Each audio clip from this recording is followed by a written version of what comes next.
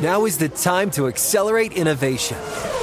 T-Mobile for Business is powering Formula One Las Vegas Grand Prix operations and epic fan experiences with secure, reliable 5G connectivity. Because an event this big and this fast deserves a network that can set the pace. See what our 5G advanced network solutions can do for your business at T-Mobile.com/now. View 5G device coverage and access details at T-Mobile.com. Introducing the first ever Grand Highlander, a mid-sized SUV with the ideal combination of space, performance, style, and advanced tech. The roomy Grand Highlander boasts 3 spacious rows with available seating for up to 8. Its available 362 horsepower hybrid max powertrain unlimited and platinum trims delivers the power, acceleration, and efficiency so your family can take on any adventure. There's even a standard digital key, a panoramic view mirror, and a 12.3-inch multimedia touchscreen, so you always arrive on time. Live life grander in the first ever Toyota Grand Highlander. Learn more at toyota.com/Grand Highlander. Hi, it's Gabby Reese, and this podcast is powered by Laird Superfood. It was created in our kitchen by my husband, big wave surfer Laird Hamilton, and it all started with a simple idea. What began as Laird's secret for long-lasting energy on the waves is now Laird Superfood, offering a full range of delicious plant-based creamers, coffee, greens, and more. Visit lairdsuperfood.com and use the code GABBY2024 and save 20% on your first order. And now, Move the Sticks with Daniel Jeremiah and Bucky Brooks. What's up, everybody? Welcome to Move the Sticks. DJ Bucky here on a Takeaway Podcast. How you doing, Buck? Man, I'm good. It's crazy. Life is crazy. Life is crazy. That is a good way to start the podcast here because I'm with you on that one. I think we have so much good stuff to get to. I say we save the happy chat and jump right in. You ready? Let's go. All right, Joey Bosa's back. Shotgun snap, here come Bosa and Ingram, and there's Bosa, his first sack of the season. All the way back at the 22.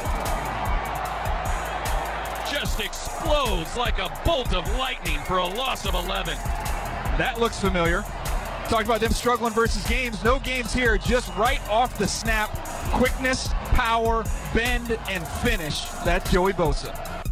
There you go. That's Matt Money Smith with a bolt of lightning call right there. How about that? Nicely done. Look, Bosa 2 sacks in this game. A lot of takeaways. Haven't been there yesterday from this game, Buck, but I think Bosa being back, and there's a couple times where they line up with Melvin Ingram on the end, Bosa over the guard, and Derwin James walked up to blitz off the edge. That's a lot of dudes coming at you. A lot of dudes come from one side. And look, man, we've talked about Gus Bradley and what he's done with his defense. The fact that they were able to hold it together before Joey Bosa returned and now he's back, I think the Chargers are positioned to make a big run down the stretch. And we all have said it. Real football starts being played after Thanksgiving. You know the identity of your team. You know the identity of other teams. And now you're trying to build momentum into the postseason. The L.A. Chargers are well positioned to be a team that we talk about being in the winner's circle. A couple of things this game. Obviously, Phillip Rivers, a big headline with him starting off 25 for 25. He was just in a groove and some unbelievable catches to go along with that. Anytime you have a no-hitter in baseball, you see some great defensive plays. When you complete 25 in a row, you're going to see some big-time catches by guys like Mike Williams, Keenan Allen, Austin Eckler had a one-handed catch. But the other major takeaway here, Melvin Gordon with an injury. It looks like, according to our Ian Rappaport, it's a grade 2 MCL, going to be a few weeks without him there.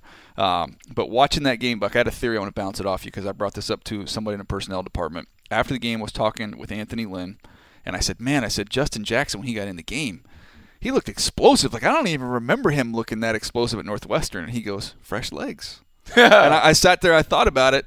You know what? That's why I was talking to a couple buddies with teams. I said, from a team building standpoint, I kind of like the idea of these rookie run. You can get undrafted rookie running backs. We see them all over the league. Stashing one of those guys on your practice squad, and then we get to this, week 12, week 13. We'll bump them up. We'll give them 5 to 6 touches. It looks like they're on a different speed. There's dead legs all over the field. All of a sudden, you're fresh as a daylily. You look explosive as all get out in that game. Look, I kind of agree with your theory and that premise in terms of bringing somebody out of the bullpen to be a major contributor. And when you think about the way the season goes, like, man, having someone that can come in down the stretch, kind of like a designated hitter, it certainly adds something to the offense. And so when you think about the Chargers and being able to bring a guy in who has been practicing, knows the playbook, but now you're kind of sprinkling him in, it works. No tread on those tires at this point in time. Absolutely works. Which, by the way, we're going to get to your second takeaway right now. I'll let you lead off with that, but I think there's another name we can throw in the mix. Go ahead with your takeaway, Buck. the Ravens are more dangerous with Lamar Jackson at quarterback. They have it first and goal from the Oakland 5. Play action. Jackson sprints to the left, tucks and runs. He's in for the touchdown. Lamar Jackson. He went bootleg and untouched into the end zone. Hey, man, say what you want to about the Baltimore Ravens and the way that they're playing this run style. And run some more. Yeah, it is working for them. And, the funny thing about this game is when I was looking at the game and I'm watching it, and I'm like, man, I felt like Marty Morwig and those guys were trying to get cute. We're going to prove that Lamar Jackson can pass. So the first half, I'm like, why are we throwing so much with Lamar Jackson? Like, let's get to running. And what you saw in the second half, he began to run more. You saw Gus Edwards begin to get off, and they're beginning to have success. Once again, 43 rushing attempts, 242 yards, 1 touchdown, but second week in a row that they've had over 200 rushing yards. And to your point about bringing someone in out the bullpen, Gus Edwards back-to-back. Fresh as all get out. 100-yard games, 118 yards. And some of that is because you have to defend Lamar Jackson. Man, when you watch this game, you'll see all eyes on number 8. He sticks the ball in the belly. Everyone's paying attention to what number 8 does after that. It creates bigger running lanes for Gus Edwards. And in the passing game, the Oakland Raiders were devoting a spy to Lamar Jackson. Yeah. For no reason, because he wasn't scrambling, but because there was an extra guy paying attention to him, he was able to hit some open windows. Hey, this offense is better with number 8 behind center. No question. We'll leave the Raiders alone. We won't put them in our crosshairs today with how bad they looked in this ball game. That's we'll save that discussion for another day. But let's keep things rolling here. A big night for Kirk Cousins. Cousins and the Vikings with a new set of downs, 11-11 remaining in the first half. 2 receivers left to the line, and on first down, play action. Cousins sets to throw, looking for it all. Diggs is open in the end zone. He's got it on the left side of the end zone for the touchdown. Stephon Diggs was wide open, and Cousins floated it in from 30 yards out. I was watching a game. Actually, this was a high school game I was watching. It was the Bosco Mater Dei game, right? Yeah. So, which was for those who don't follow high school football, this is as big as it gets. Talking about 2 of the top 3 teams in the country. Yeah, big time game. But there was a sideline shot. We're always trying to learn, right? Any level of football you're watching, you're trying to learn. So I see the sideline shot, and I think it was Negro, the head coach at Bosco. Does he call the plays? He doesn't. He has a new offensive coordinator. Okay. Anyways, he had a play sheet, and there was a close-up on him, which in the NFL they know you don't take a close-up of a guy's play sheet, but you could just see it on there. And he had these initials down, and I was like, what does that mean? TWTDGY. And I thought about it. Take what the defense gives you. Yep. And that's what I was thinking of when I was watching Kirk Cousins do his thing against the Green Bay Packers. Hey, when shots are available, take your shots. But for the most part, he was content. You're going to give me these little crosses. You're going to give me stuff underneath. I'm going to take it ding, ding, ding, ding, ding all day long. And that's how you have to play. And I think that is what the smart teams realize. We can go back to the original takeaway, Phillip Rivers being able to complete 25 passes in a row. The thing that the veteran quarterbacks, the great ones, have done, they will paper cut you to death because it doesn't matter. If you're going to give us the check down, we'll take the check down all day because eventually you'll become undisciplined and we'll take the shot. Kirk Cousins played the way that we expected him to play in Minnesota. They have so many weapons around him. He doesn't need to be a hero. Be a point guard. Man, just be a point guard. Let those guys do the work. And we saw Adam Thielen, Stephon Diggs, Kyle Rudolph, Dalvin Cook. All of those guys made plays because he gave them the ball, let them win their one-on-one battles, and it works for them. And if the Vikings can continue to play this way, even though they still need a little more of the running game to be a factor, I think they still can be a dangerous team when we talk about teams that could do some damage in the tournament. When they're healthy up front on the defensive line. I charted it in that game, Buck, against Aaron Rodgers, 28 pass attempts. I think they got to him 3 or 4 times. You know how many times they rushed more than 4? 3 times. That's how you want to play. 4. You're going to play a great quarterback, get home with 4. That's the way you play them, and that's exactly what they did. Don't take crazy risks.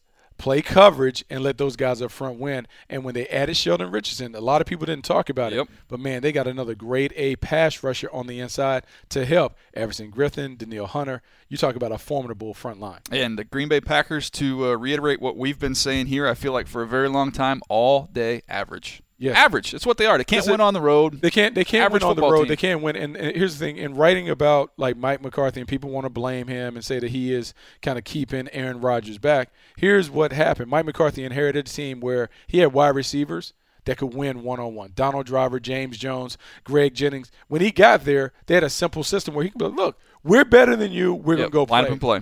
Right now, he wants to run that same system, but he doesn't have those dudes. It's only one dude on their offense that you worry about, Devontae Adams. The rest of those guys are all-day average or they're young. And so it's going to be tough for them to win against elite teams. Let me put it to you this way, Buck, because you know how we love alliteration here. Ideally, offensively, the ideal world, you've got scheme and skill. Yep. You can be a good offense with one or the other. Right now, when I look at the Packers, I don't know they have either. Yeah, and it's tough. And so what you have to have is either a scheme that elevates the players or the players can elevate the scheme by making plays. And right now, they're not at that mix, and it's going to be tough for them because there are a lot of teams in the NFC that are better constructed teams than them. All right, let's keep things rolling here. What's your next takeaway? Seahawks are creeping back into contention.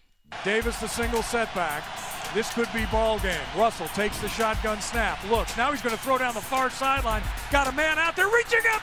Making the catches more. Touchdown Seahawks.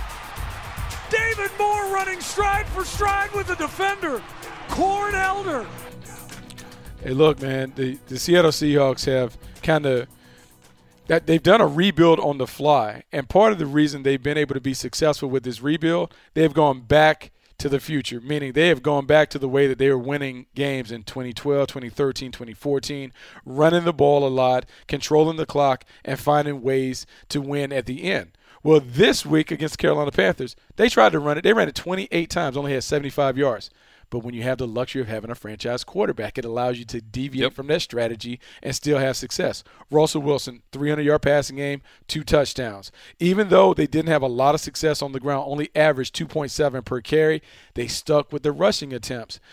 The reason you want to play this way is because it protects your defense. It is a control game, and it makes it hard for teams to beat you. But the luxury of having Russell Wilson, he is the ultimate hole card. He can get you out of a jam if you need to, but it's kind of like keeping him in the glass. Break him out when needed. Yeah. If not, we'll continue to run the ball. It works for them just like it works for the New Orleans Saints. People don't want to say the Saints play like this, but in a way, they grind it, and if they need Drew Brees to be big, they'll unleash him. But if not, they'll play ball control. This strategy works, and it will work for them as they go into the playoffs. Yeah, some wealthy people have the Sunday car, right? Yep. Yeah, just on Sunday, you can take that Just thing break out. it out. Yep. Just break it out. That's what they do with Russell Wilson. I wrote down run, Russ, pass. Like, that's been their plan. Run, okay, then maybe Russell can run a little bit. Defensively, say, stop the run. Okay, keep Russell Wilson in the pocket. Well, they did both those things, and Russell Wilson torched them. 339 yards. And I'm going to do a little a breakdown on the Aftermath show later today, Buck, where, 2nd and 14, obvious passing situation. Boom, big throw outside. 4th and 3, the game winner, home run over the top. Shot. Like, there were 4 or 5 different instances where everybody in the whole stadium knows you have to pass the football, and Russell Wilson said, I got you. No that is what a franchise quarterback No does. question. When everybody knows you're going to do it, you still do it. The franchise quarterback, people think the franchise quarterback has to carry him the whole game. No. You want to have a franchise quarterback just in case we need him to carry it. You want the rest of the team to be good enough where the rest of the team can stand on its own, but the franchise quarterback is the cherry on top of the sundae. That is what Russell Wilson is for the Seahawks. No question. And real quick on the Panthers before we move on. Now lost 3 in a row, Buck, and you got torched by Ben Roethlisberger 2 weeks ago. You get torched by Russell Wilson now. And I look at this schedule. You tell me what you think coming down the stretch here. Tampa Bay Bucks, whatever you think of them, the pass offense, they can chuck it. Yep. The Browns and Baker Mayfield as hot as any quarterback in the NFL, the way he looks right now. Saints, enough said. Falcons, Matt Ryan and company, enough said. Saints once again. See, if they don't figure out what they're doing in pass defense, they are in big trouble. And that's why you can't give away games. Yep. You can't give away games like they gave away in Detroit. You can't give away some of the games that they gave early in the year. You need all of those to stack them up so you can have a cushion, because when it comes down to stretch and you're playing those better teams, some of those are coin flips. The Carolina Panthers are in a deep hole because they didn't take care of business when they had opportunities. All right, let's keep it going here. Josh Allen, he gave the Bills a nice little formula for success. Here's the snap. It's a quarterback draw. Josh Allen breaks one tackle at the 5, heads into the end zone. He is in for the touchdown. Josh Allen, touchdown Buffalo. A 14-yard quarterback draw for the big man. Touchdown Bills. Nice call there on Josh Allen. And, Buck, this is somebody, Jalen Ramsey, obviously, that was a big headline, called him trash in a GQ interview. And Josh Allen ended up getting the best of the Jags in this one. Went back and watched the tape. Thought it was interesting. Called six boots in this game. 4 of them, he threw the ball. 2 of them, he took off and ran, but did a nice job of moving him around. Then obviously you saw when he took off, you see the athleticism he brings to the table. The difference between him And Lamar Jackson. Obviously, Lamar Jackson is more explosive, but Josh Allen is a fantastic athlete, and he, on the other hand, is built to take the kind of punishment you could take from being a double-digit carry guy. 13 carries, 99 yards, and a touch, and he would have been over 100 if not for some kneel downs at the end of the game. But that's the formula that they have to use with Josh Allen. I think you get him on the move with some of those boots, some design quarterback runs, as well as him just taking off and running with the football. And then when you get an opportunity, big shot down the field. He's not going to hit all of them. Doesn't have to. He hit a couple of them. Hit the big one there for the long touchdown to Robert Foster. So that, to me, is the formula. Play great defense, run the football, let him use his legs, and throw a deep shot every now and then. Hey, look, people call me crazy when I said, look, Josh Allen is their version of Cam Newton for the Buffalo Bills. Sean McDermott saw what Cam Newton was able to do for the Carolina Panthers when he was the defensive coordinator. Brandon Beane and all those other guys that are former Carolina Panthers employees and front office guys saw the impact that Cam Newton had on their squad. Now, I'm not saying that Josh Allen is as dynamic, but one thing that he brings, he has size, he has speed, he has running skills, and he has a big arm. They have seen how that recipe has worked and got them to a Super Bowl. They have unleashed Josh Allen as a runner and a playmaker, and it worked. 13 carries, 99 yards. He almost had a 100-yard day on the ground. That is better than Shady McCoy. It adds a dimension to the offense. And then with his big arm, we can talk about his accuracy woes, but look, he's no different than Cam Newton when it comes to not being able to consistently put the ball in the strike zone. 8 for 19, 160. Big plays, enough to work for them. And as long as their defense plays at a high level, they can win games like this. I just like that the Buffalo Bills are true to form. They're not trying to make him be something that he's not. They're allowing him to play the game the way that he has to play based on his skill set. No question. All right, keep it going. What's number 6? Baker Mayfield and the Browns are right on track. Landry and Callaway near side left. Mayfield by himself in the shotgun. Second down and goal at the Cincy 6. He's got the snap. Looks left. Comes back middle. Throws. Tight end screen. And Njoku hops up at the 2. And they push him into the end zone. Touchdown! With a little help from his friends. Hey, man. Greg Williams may be the guy. He may be the guy that gets the job because he and the new offensive coordinator, Freddie Kitchens, they have Baker Mayfield and this offense on track. The one thing that I will say, and I don't know if Freddie Kitchens get enough credit, he simplified the offense to help Baker Mayfield have success, meaning they're throwing these simple concepts, these concepts that are kind of like day one install concepts, but they really work for Baker Mayfield because these are some of the things that he did at Oklahoma, but it also marries up with the running game that they're doing. They ran the ball 35 times, passed it 26. He was very efficient throwing the ball, 19 for 26, 4 touchdowns. He is really working all areas of the field, and what you're seeing, his timing and anticipation and the things that you liked about him at Oklahoma, they're putting him in a situation where he can do that for the Cleveland Browns. This offense works for them, and when they're spirited and charged up and playing like they appear to be playing for Greg Williams, the Cleveland Browns look like they might be right on track to win 7, 8 games this year, which to me would be a tremendous success in his first year as a starter. Yeah, I'm just looking some stuff up here. I'm going to give it to you here in just a second. Let me look up one more. Want to get excited if you're a Browns fan. I've got some information for you here. Just watching that tape, some guys that jumped out. Obviously, Baker was phenomenal. Baker's 23 years old, Buck. You heard that touchdown call to Njoku. He's 22 years old. Chubb, we've seen what Nick Chubb can do. He's 22 years old. How about Callaway, who had a big game in this one? He's 21 years old. I mean, this whole offense has a chance.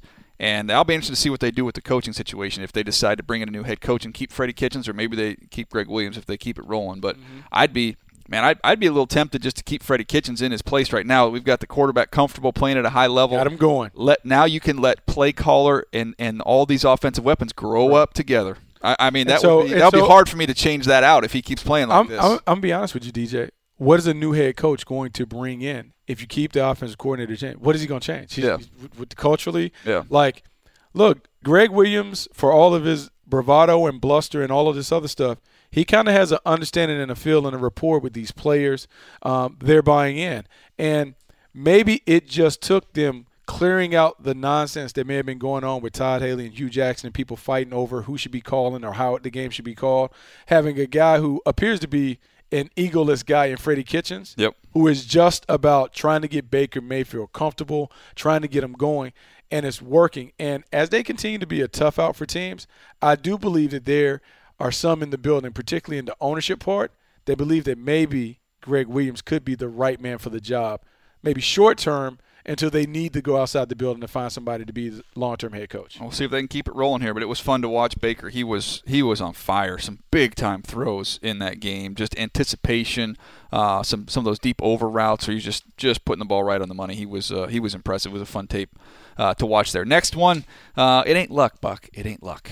1st and 10, Indianapolis at the 14-yard line of Miami. Luck goes under center, moves a man in motion. That's Ebron from left to right. Luck, 5-step drop, has time, gonna loft it into the end zone, looking for Ebron. Ebron goes up and he makes the catch. Touchdown! Yes, sir! 14 yards away, Mr. Clutch, Eric Ebron strikes again. That's his 10th receiving score of the year, and the Colts are within a point at the moment. It's 7-6. Yeah, Ebron will go on to get another one, his 11th touchdown of the year. Go Tar Heels. By the way, Mac Brown. How about that? Is that really happening? Yeah. Are you not going to leave me? Are you going to go coach DBs, receivers out there? What are you doing? doing? No. I think it's a done deal. But no, I think for Mac, it's a great job. I think he understands the culture there. He'll build the culture. I don't know what the X and O's and stuff will look like, but I think it was more about the community. Yeah. He needs to bring the community back together, alumni, boosters, administrators, all that. Get that connected. They'll figure out a way to win games. We'll see what happens there. But back to Eric Ebron. So, here's the funny thing about Eric Ebron. The Detroit Lions couldn't find a way to use him. He goes to Indianapolis, and he is everything that he should be as a top 10 talent. He is crushing it. He's putting the ball in the paint. Andrew Luck has found ways to get him the ball. They're building around their tight ends. And this was a game, of all the games that we have talked about Andrew Luck being hot, this is probably the worst game that we've seen him play this year. Yeah, a couple bad decisions. But what they're a much tougher team. They're a grittier team, and they didn't flinch when things were going bad. Look, this team, Andrew Luck deserves a lot of credit, but the rest of the pieces of this team are beginning to come together. And they're trending right. They may get to the playoffs before they even supposed to, and they're going to have a wealth of options and assets available to them next year to really build this team the right way. And no question, going back and watching that, a couple things jumped out to me. Marlon Mack did a nice job in pass pro. A couple of those plays down the field, stepping in there, putting his face in the fan, as we like to say, in scouting. Naheem Hines had a nice drive starter on a little swing route to get them going. He's turned out to be a nice little player for him, and I just when you watch them, you can just tell they're well coached. There's 2 plays in a row where their young right tackle out of Auburn, Braden Smith, gets beat by Cam Wake. One of them ends up being a sack, and the other one was a pressure.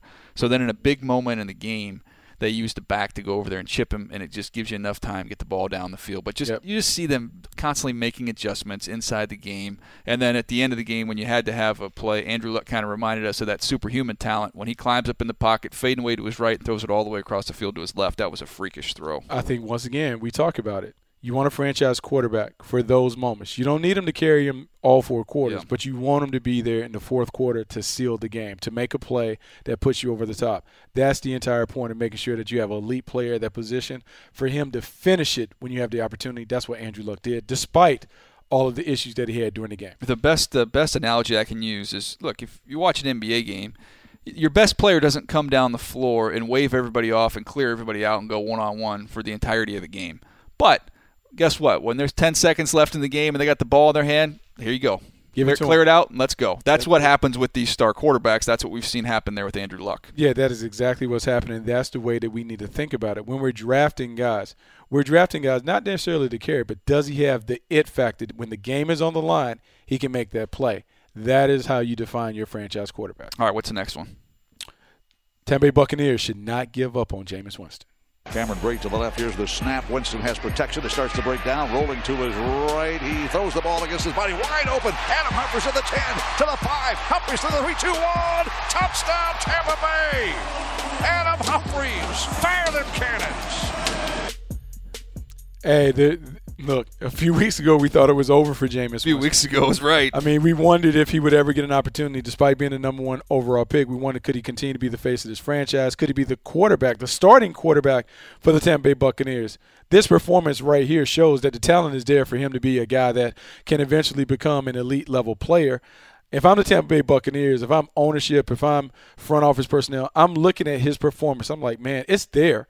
I just got to make sure that we get the right stuff around him, be it coach, be it personnel, or whatever. we need to make sure that we exhaust all of our options before we move on from him. I think Jameis Winston might have bought himself a little more time as a Tampa Bay Buccaneers starting quarterback. Yeah, it's interesting. I'm just looking at their game logs here for Jameis, and there's some numbers you can pull out and like. Look at some of these completion percentage numbers in games this year. 80%, 73%, 75%, 76.3%. Those are some good numbers.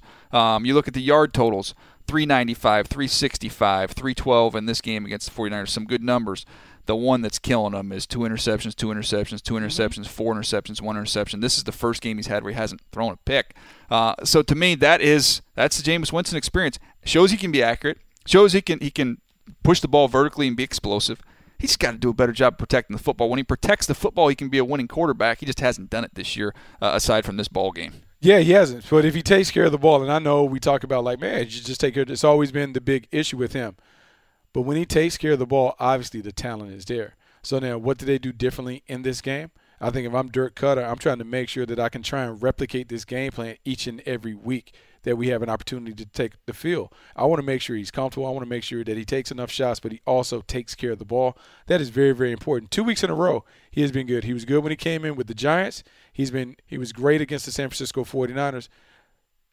2.5 games. That's something that you certainly can build on. The other interesting thing here with this Bucs team, it's not fun to play quarterback when you're on the other side. The other team's going 48, 34, 37, 38. How do you play like that?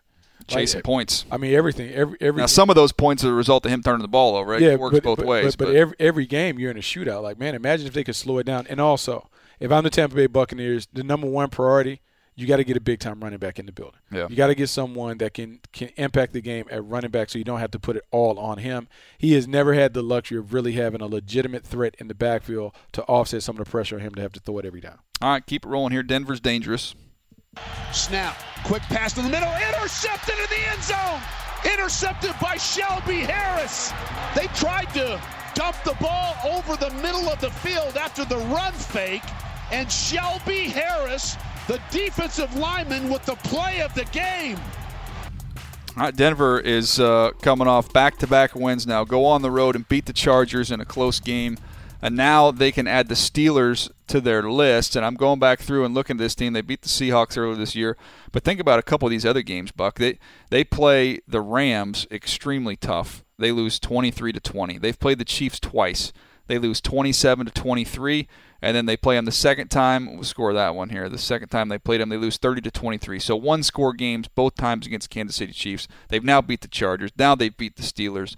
This is a team, if they get in, is kind of dangerous with that pass rush that they have and able to run the football. And look at their schedule coming up. At the Bengals, at the 49ers, the Browns, at the Raiders, and then they finish up at home against the Chargers, who they already beat. You can make a case they could run the table. Be 10-6, they're in. They could run the table. They could be 10-6, 9-7. You could definitely make the case that they're going to get hot. They're playing their best ball at the right time. I think the thing that is interesting on them offensively, the way they're generating production on offense, Casey Keenum isn't great, but he's been efficient. He was effective, had a 197, had 2 touchdowns. Phillip Lindsay has been a nice find for them. Man. 14 carries, 110 yards, big touchdown, had a 32-yard gain. And then on the outside, Emmanuel Sanders is the number one receiver, and then getting contribution elsewhere. On defense, they're beginning to kind of find their rhythm, their mojo. Bradley Chubb, Von Miller, the other guys playing inside. This is a very, very good front line. And in the back end, they gave up a lot of yards, but they buckled down when they needed to in the red zone.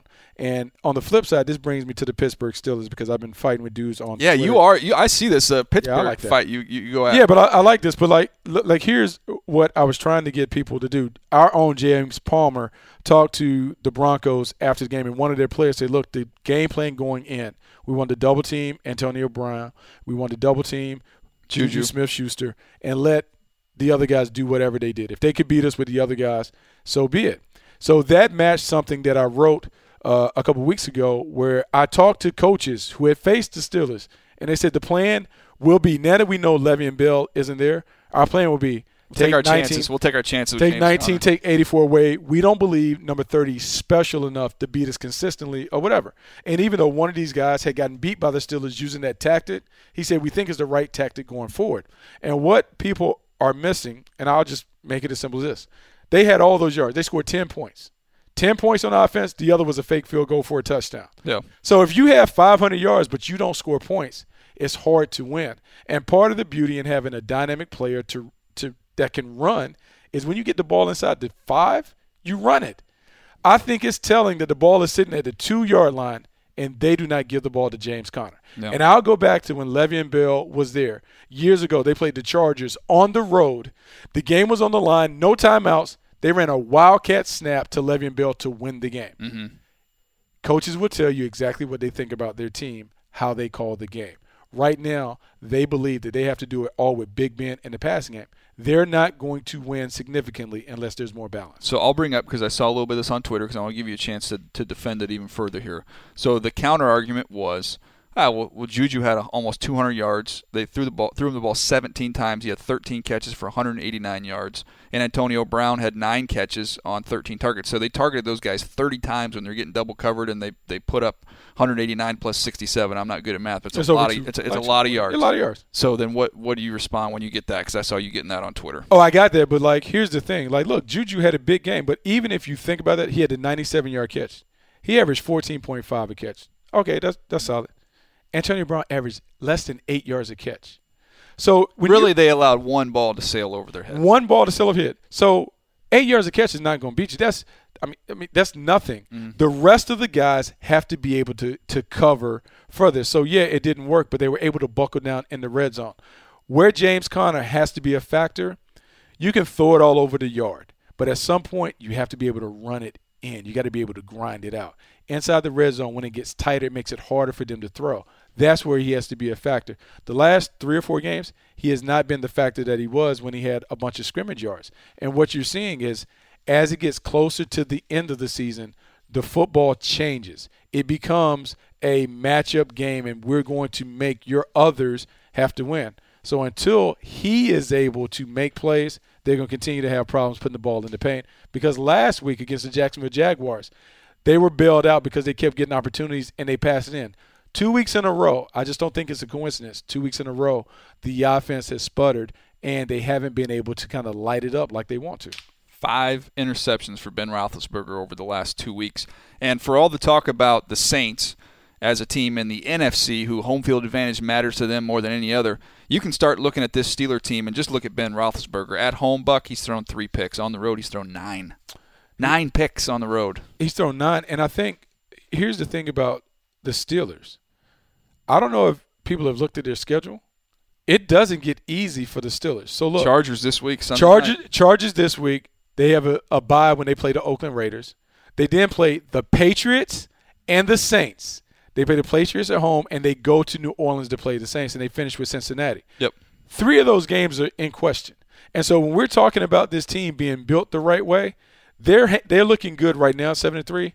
How are they going 7-3-1? How are they going to finish up with those good teams? Because you know what the Chargers are. You see the Chargers every week. The Chargers going to be like, oh, yeah, we're going to make sure. Let's not let those other guys on the outside get us. Let's make the others win. And we know the Patriots are going to do that. Yep. So then it comes down to, can they go and match it with the New Orleans Saints? It's just a tough road to hoe for the Pittsburgh Steelers. It's going to be a fascinating finish to the season here. We've got one more takeaway. What is it? Sony Michel gives the Patriots offense a little more bite. Adrian Waddle is an extra tackle, eligible to left.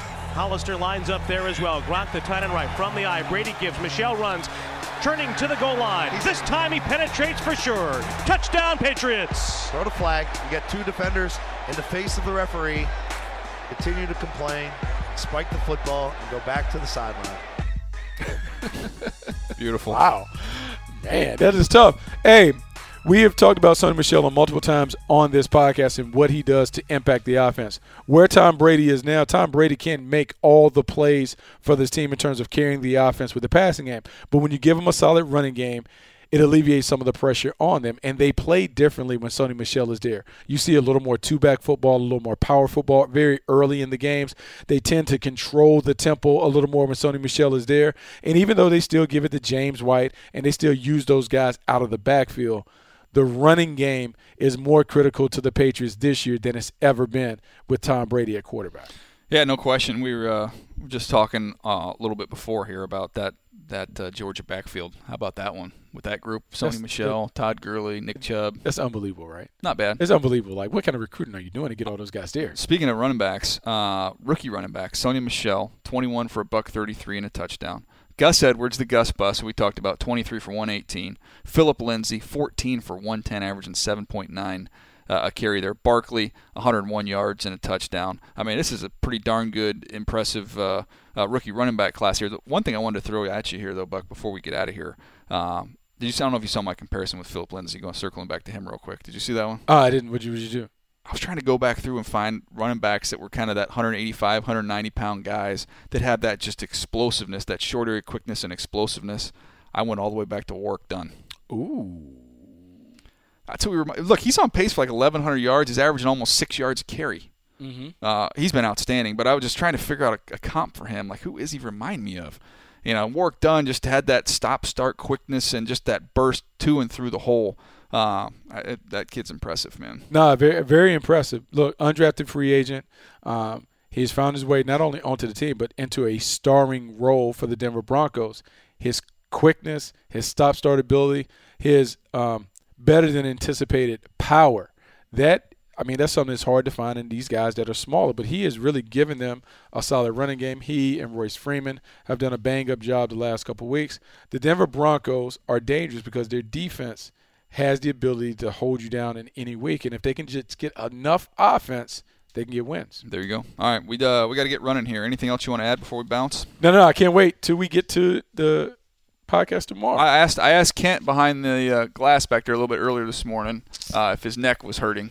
He said no, his neck's fine. It shocked me because I didn't know if him looking up at me in the standings on the college pick. It was a bad week. It was a bad week your for neck sure. At all. Bad week. I said to Bucky earlier before the show, I don't know why I went with Washington State over Washington. That's a rookie move. That's not something befitting of a two-time defending champ back there. No, it's not. Especially when you just know. Like name brands. Oklahoma, eventually Oklahoma and Washington. There's a reason why they're Oklahoma and Washington. There's a reason why they're West Virginia and why they're Washington State. They come back. Like it's disappointing. All right. Let's get out of here. That's going to do it for us. Remember, you can be on the lookout for videos. We've got a bunch of videos coming your way. NFL.com/MTSvideo, YouTube.com/NFL. We appreciate all the ratings and reviews you guys leave us on Apple Podcasts. And we'll see you next time right here on Move the Sticks.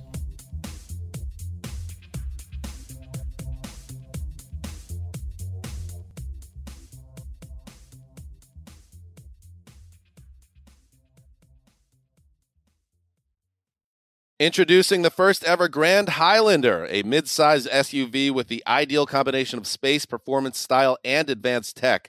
The roomy Grand Highlander boasts 3 spacious rows with available seating for up to 8. Its available 362 horsepower hybrid max powertrain unlimited and platinum trims delivers the power, acceleration, and efficiency so your family can take on any adventure.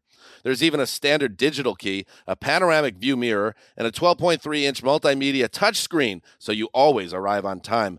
Live life grander in the first ever Toyota Grand Highlander. Learn more at toyota.com/Grand Highlander. Turns out a delightfully clean home can make for a delightful start to the day.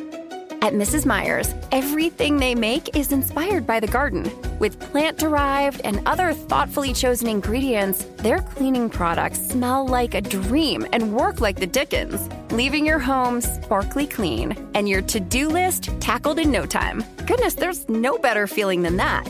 Mrs. Meyer's, rooted in goodness. Visit mrsmeyers.com today.